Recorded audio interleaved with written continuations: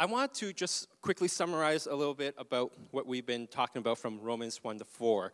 Paul was writing this letter to the church in Rome because there was the early Christians, or the Jewish Christians, who were mixing this message of Jesus with the law. And so out of that, there was a lot of confusion. I remember when I came to the Lord, it was, I'm not going to give you my testimony, but the experience was quite different because before I received Jesus, everybody left me alone. Does it sound familiar? It was pretty good. I mean, like, they left me alone in a sense, like, oh, young, come to youth group with us, and, it doesn't matter if you're late, it doesn't matter how you dress, it doesn't matter if you showered or not, just come on. Just come to youth group on Friday, and that's how it was, and the experience was amazing, and the love that I felt from the youth, this is like decades ago, oh boy, and it was amazing, and so when I gave my heart to Jesus, I started going to church on Sundays, and I remembered it was as if life changed, and it did, in a good way, but the way people treated me was a little different. I was expecting, okay, well, now I'm a part of the family, things are going to be good, but sometimes when you become a part of the family, the treatment's a little different. And so people began to come to me and say, hey, now you're a believer, you need to start reading, you're a new Christian, so let's read from the Road to Romans, or let's read John and the Gospel. Start with John and read 5 chapters a night, and then when you're done that, say your prayers for another 20 minutes, and then, oh, by the way, don't forget to bring money, because when you come to church on Sunday, you got to start giving money. And I was like, what? I was like, you guys were nicer to me before I was a Christian. Where did all these rules come from? Before I became a believer, I could come dress any way I want. And now that I'm a believer, I had the youth leader, I had the deacons, I had the youth pastor. They're like, okay, you got to start dressing like this because you're a Christian. And we're going to train you to be a leader because you got potential. And I was like, I want to go back to my old life. And so this was the experience, that why Paul had to begin to write this letter to Rome, the church in Rome, because you had these new believers who heard this message, this good news of Jesus, and then you had the Jewish Christians who also heard the message and received it, but they were having troubles letting go of their customs. They're having trouble letting go of their religious beliefs. And so they began to say, okay, it is not just by faith that you've been saved, but it is by works too. It's a mixture. So you have to have the faith, but while you're having the faith, remember to keep these commandments. Remember to do this. Remember to do that. Remember to do that. And Paul was like, no. We got to fix that. So this is where he goes into Romans 5, okay? So I'm reading from the English Standard Version. Therefore, since we have been justified. That word justified is very simple. It means we've been acquitted and declared righteous, or we've been acquitted and declared in right standing with God. It's as if God's the judge, and we've been brought before him, and we're trying to make a case, and he says, stop. You're free to go. What? Not because of what you did or what you said, but because of what Jesus did. Case dismissed. You're free to go. Amen? So that's what justification is. Acquitted, declared, in right standing. Now, we have peace with God. How many of you have... Okay, in the first service I used car example, but how many of you like to go shopping? Just in general. Come on. Yeah. I love shopping. To me, shopping is, like, even if I don't buy anything, it's very therapeutic.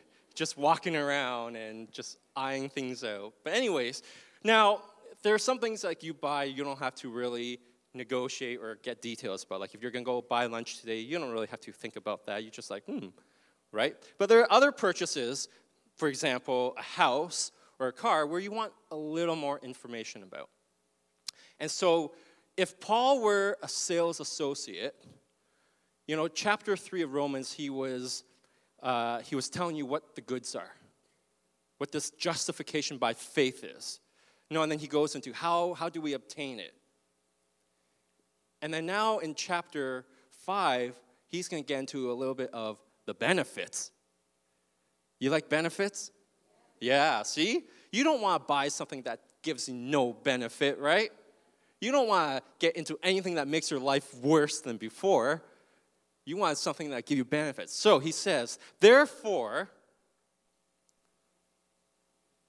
verse 1, since we have been justified by faith, we have peace with God through our Lord Jesus Christ. Peace is a benefit. Now, when you and I use our English to think of peace, we think of what? Calmness. We think of serenity, there you go, tranquility. We think of just lying on a sandy beach and not having to have a worry in the world, right? It's a pretty good life. When I was younger, I still have a twin brother, and we used to fight a lot. And so my parents, we were just driving them crazy. And so what would parents usually do? They would say, go to your room. And the only problem was that my twin and I shared the same room. And so we would go to the room, we would continue our fighting there, but I remember I can hear my parents in Cantonese, they were saying, okay, finally there's some peace in the house. But the interesting part is, yes, there was peace in the sense that there was silence. But this word that Paul uses for peace comes, we're going to get into a little Greek here, comes from a Greek word, eirene. And that word, it does encompass tranquility. It does encompass calmness, a sense of calmness. But there's also another meaning to it. And that means to rejoin or band together that which has been broken or separated. And when you put that into context here, what Paul's saying is, therefore, since we have been justified by faith, we have peace. We are now rejoined with God. There is no more separation. Isn't that amazing? That separation took place where? In the garden. When Adam and Eve disobeyed, a separation between God and man occurred, where literally Adam and Eve were removed from the garden. But now, through the finished work of Jesus, we are brought back together, and we have peace. Amen? So it's not just God is not angry with you. That is true. God is not angry with you. As a believer, there's no, and we'll see later on, but it's also a meaning of being brought back together, what was broken, okay? Verse 2, we have access to grace by faith. Through him we have also obtained access by faith into this grace in which we now stand. If you're a believer this morning, you're standing in grace. Yeah? If you're a believer, you're standing. Now, the problem that most believers have is that our thinking, or we've been taught, or whatever it may be, is that grace stopped or it finished when we received Jesus. It was only available at salvation. But that's not true. That grace is available for everyday living. It is available for you right now. It is available to carry you through every single day of your life. I remember in some of the staff meetings, we talked about the grace of God and how in our younger days, even as a staff, we would make mistakes, right? And we're not too proud to admit we made mistakes. But imagine if the grace of God wasn't available. Where would we be right now? So that grace is available to you. And then he goes on to talk about hope and character building. And he says here, rejoice in verse 3. Keep going. Yeah, rejoice in our suffering, knowing that suffering produces endurance. Do not rejoice for suffering. Rejoice in suffering. There's a big difference. Just one word changes that a lot. Don't be praying to God to say, Lord, bring your worst upon my life. I can handle it. But we rejoice in our suffering. Some of us, even sitting here this morning, have things that we're going through in life. That song we sang just now, God is so good. Like, I was thinking about that while we're singing it. Declare it. You know, that the part in the bridge here, I am blessed. That's a promise of God. I am called. I am healed. I am whole. You know, I am made, I have power in Jesus' name, right? If you are ever suffering, you can rejoice knowing that you have hope in Jesus. Amen. Now, verse 6 to 8. For while we were still weak, at the right time. At the right time. Say at the right time. At the right time. Everything that God does is not accidental. It's always at the right time. Christ died for the godly. No. Christ died for the ungodly. This echoes what Jesus was saying. I didn't come for the healed, I came for the sick. For one will scarcely die for a righteous person, though for a good person one would even die. But God shows his love for us in that while we were still sinners, Christ died for us. You know, you don't have to answer this, but think about how many of us would sit here and take a bullet for somebody. Just, you know, you might psych yourself up enough, maybe, right? But most of us here, if not all of us here, would not do that. And yet, Paul is saying here that Jesus said, even at your worst. See, we usually like to do things for people when they're at their best. True? Right? We like to celebrate, and there's nothing wrong with that. We like to invite our bestest friends to go and celebrate birthdays and anniversaries, and even today have lunch with us, right? Usually we don't think about, well, let me go and invite my enemy to come have lunch with me. And yet, Jesus is saying here, even while we were at our worst, while we were his enemies, he did his best for us. Hallelujah. So, since therefore, verse 9, we have now been justified, remember, acquitted and declared righteous by our works. You guys are getting it. By his blood, by the work of the finished cross, much more shall we be saved by him from the wrath of God. For while if we were enemies, we were brought together, we were reconciled to God by the death of his Son, much more now that we are reconciled, we shall be saved by his life. There was a lot going on there. This is what I saw in this. How are we saved? Is it through the death of Christ or the life of Christ? It's not a trick question. But if you read this, it might seem like it is. Because we are saved through the grace of God by our faith in his work on the cross. But here it actually says we shall be saved by his life. And it's really interesting because if you go into the Greek word for that word saved, it's sozo. And the sozo life isn't just about salvation. It encompasses more than salvation. If salvation was the end deal, we would actually all not be here right now. True? Yes? Right? And yet we are still here on earth. And it's because Jesus wants us to not just have salvation, but to have a fullness of life. Right? You and I ought to live life to its fullest. As a believer, you don't have to be the wealthiest person. You don't have to be the prettiest person. That helps, right? But For sure, we as believers should be enjoying life. Enjoying life. It shouldn't be every day waking up like Eeyore.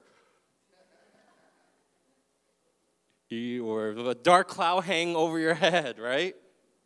I say Eeyore because my daughter loves Eeyore now. And so I was thinking about that. But we should be full of life. Amen, okay? And so we're going to get to verse 12. Therefore, just as sin came into the world through one man, and death through sin, and so death spread to all men because all sin. Who's that one man?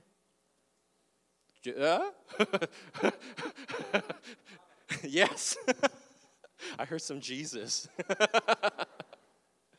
Therefore, just as sin came into the world through Adam, and death through sin, so death spread to all men because all have sinned.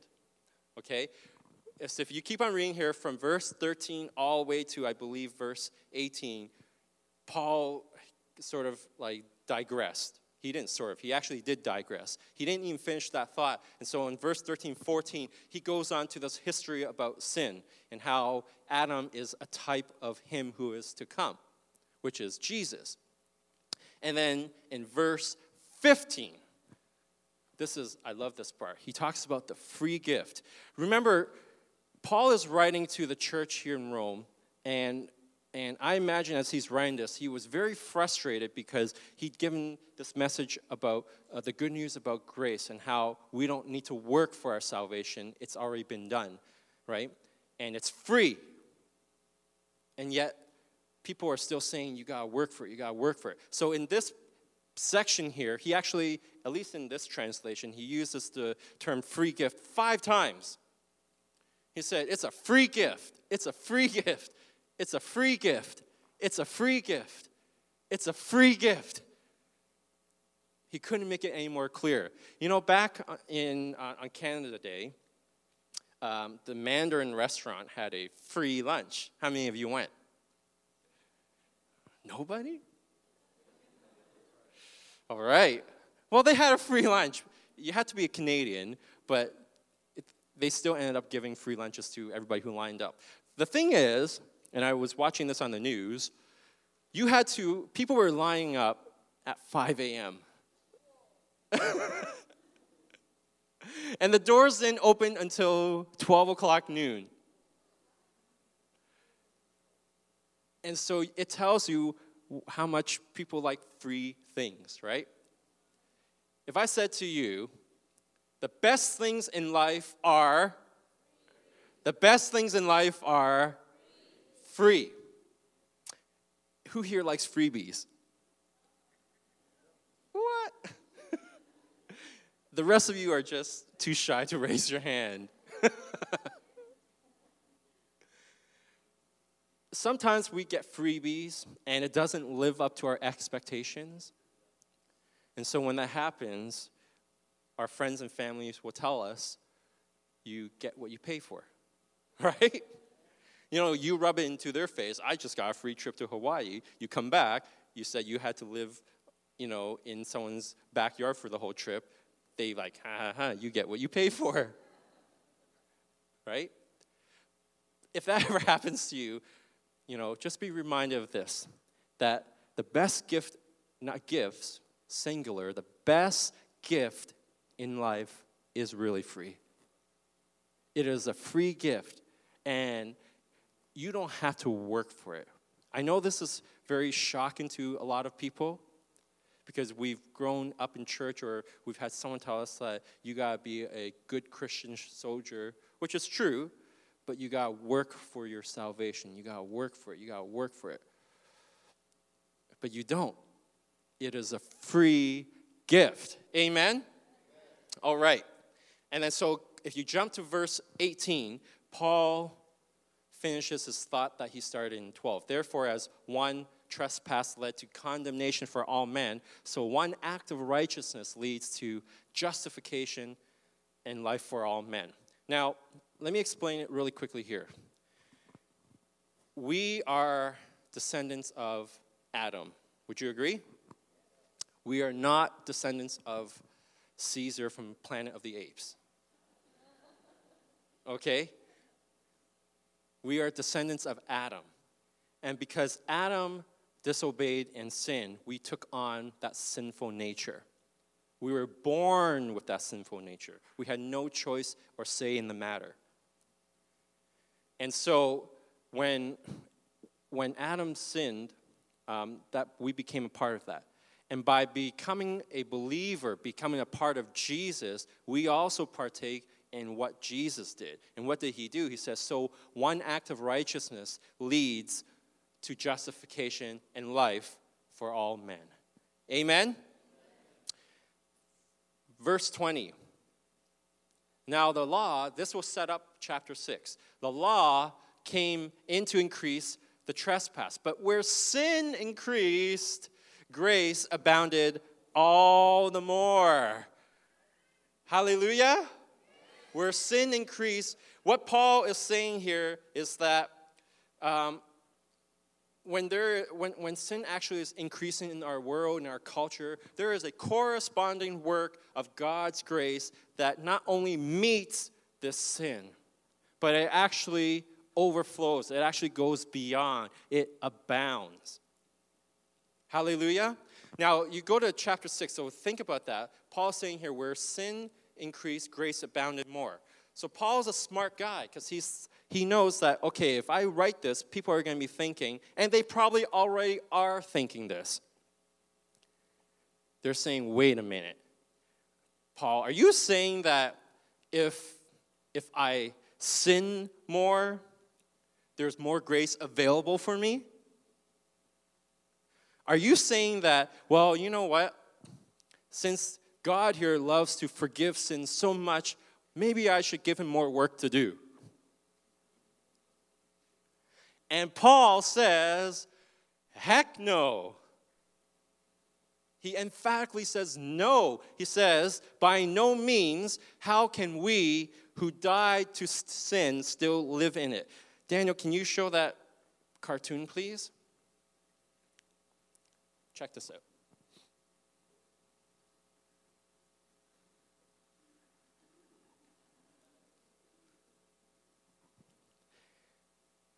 Paul here says that how can we who are dead to sin? You know, the grace message has become, if it's misunderstood, if people are not getting it, it actually becomes almost a license to sin for people who don't understand it. They think, well, you know, there's all this grace, so I should just sin more. I don't have to get into a life of holy living. And Paul's saying, no, you are dead to sin. So how are you dead to sin? We're going to go back to math class, okay? And I actually confirmed this with, you know, after the first service, there was a teacher sitting here, and she's like, I'm a math teacher. And she's like, I confirmed what you said. So I was like, okay, here we go. In math, there's something called the transitive theory of equality, right? I didn't know that. I Googled it. But what I did know was this, and you'll know this too, okay? If A equals B and B equals C, therefore A equals, have you heard of that before? Yes, right? True or not? So, how are we dead to sin? Okay, I'm going to use a mathematical formula to show you. Can we go to verse 8? Now, if we have died with Christ, there's your A, we have died with Christ, we believe that we will also live with him. Verse 9, we know that Christ being raised from the dead will never die again. Death no longer has dominion over him. And here comes the B, verse 10. This is the C. For the death he died to sin. So we died to Christ, Christ died to sin. You get it now? And so we are dead to sin. Paul's message actually in Romans, in the first few chapters, is to show us that we have moved from a position of being dead in sin to dead to sin. The work of the cross not only took care of the penalty over us, but it took care of the power over us as well. Do you get that? It dealt with the penalty that is declared over us, but it also now has dealt with the power over us. And so you ask, well, why do I still sin? Come back next week. We'll get into that. I don't want to steal the thunder of... See, I've read the whole Romans and studying this, right? Okay. And then verse 14, Paul writes, for sin will have no dominion. It will not be a master. Remember, Jesus talked about you cannot serve two masters, right? Either you serve, he was talking about money, of course, in that sense. But there are some things that in the Bible, it's a universal truth. It doesn't just apply to just that one part in context. So it's true that you can't serve two masters. You can't serve money or God. You can't serve sin or God. You can't serve, you can't be a slave to your job. Oh. Silence. You can only have one master. That doesn't mean you can't have a job, but you can only have one master. Who's your master? So what then are we, he says 15, so we're now not under the law, but we're under grace. So what then, here's Paul asking the question again, what then? Are we to sin because we are not under the law, but we are under grace? No. We are not to, it goes back to what we said. You are dead to sin. When you receive Jesus, that nature in you is dead to it. Now, again, yes, as believers, we still are working through issues and we're still going through a process in our daily living. But our nature is not to want to go and sin. Amen? And he says, if you sin, or if you continue to live in this nature, this is what's going to happen. In verse 16, he says, do you not know that if you present yourselves to anyone as obedient slaves, you are slaves of the one whom you obey, either of sin, which leads to death, or of obedience, which leads to righteousness?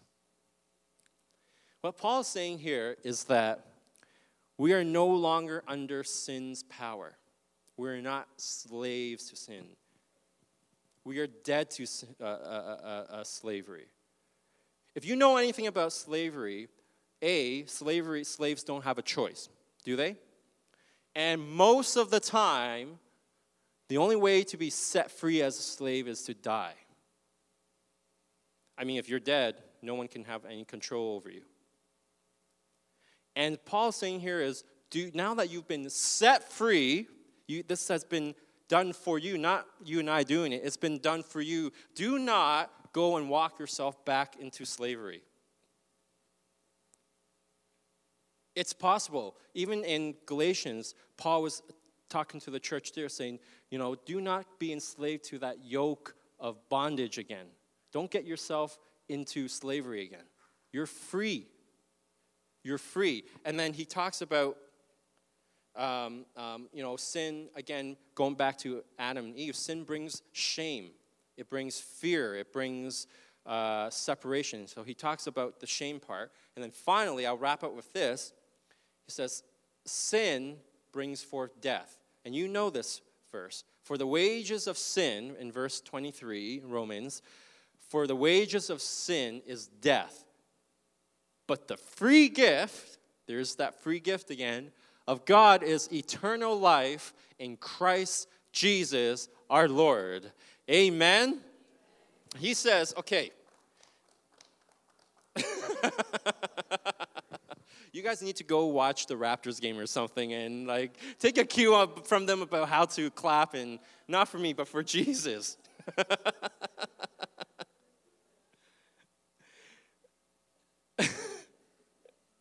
Christ has made you free. Back in 17, you don't have to turn to that, but in Romans 5:17, it actually says Christ has made us free so that we would reign as kings, right? We are free, and therefore we do not need to live in this mindset of being enslaved to sin. The wages of sin is death. Have you ever wondered why Jesus had to die for your sins? My sins? Why couldn't he pick another punishment, right? Why did it have to be death? Well, here you go. God demands atonement for sins, right? And here, remember we talked about Jesus became sin. You know, in Ephesians it says, he who knew no sin actually became sin. And here Paul's saying in Romans that sin, there's only one way to take care of it. It's by death. And so it's not just talking, like I used to read this, and I mean, we're probably in the same boat. You know, people growing up and telling us, yes, your sins will bring forth death. The wages of sin is death. That's very true. But also now I have a new understanding that Jesus had to die to satisfy this requirement of satisfying, covering for sins. It was no different to Jesus than it is to us. Amen?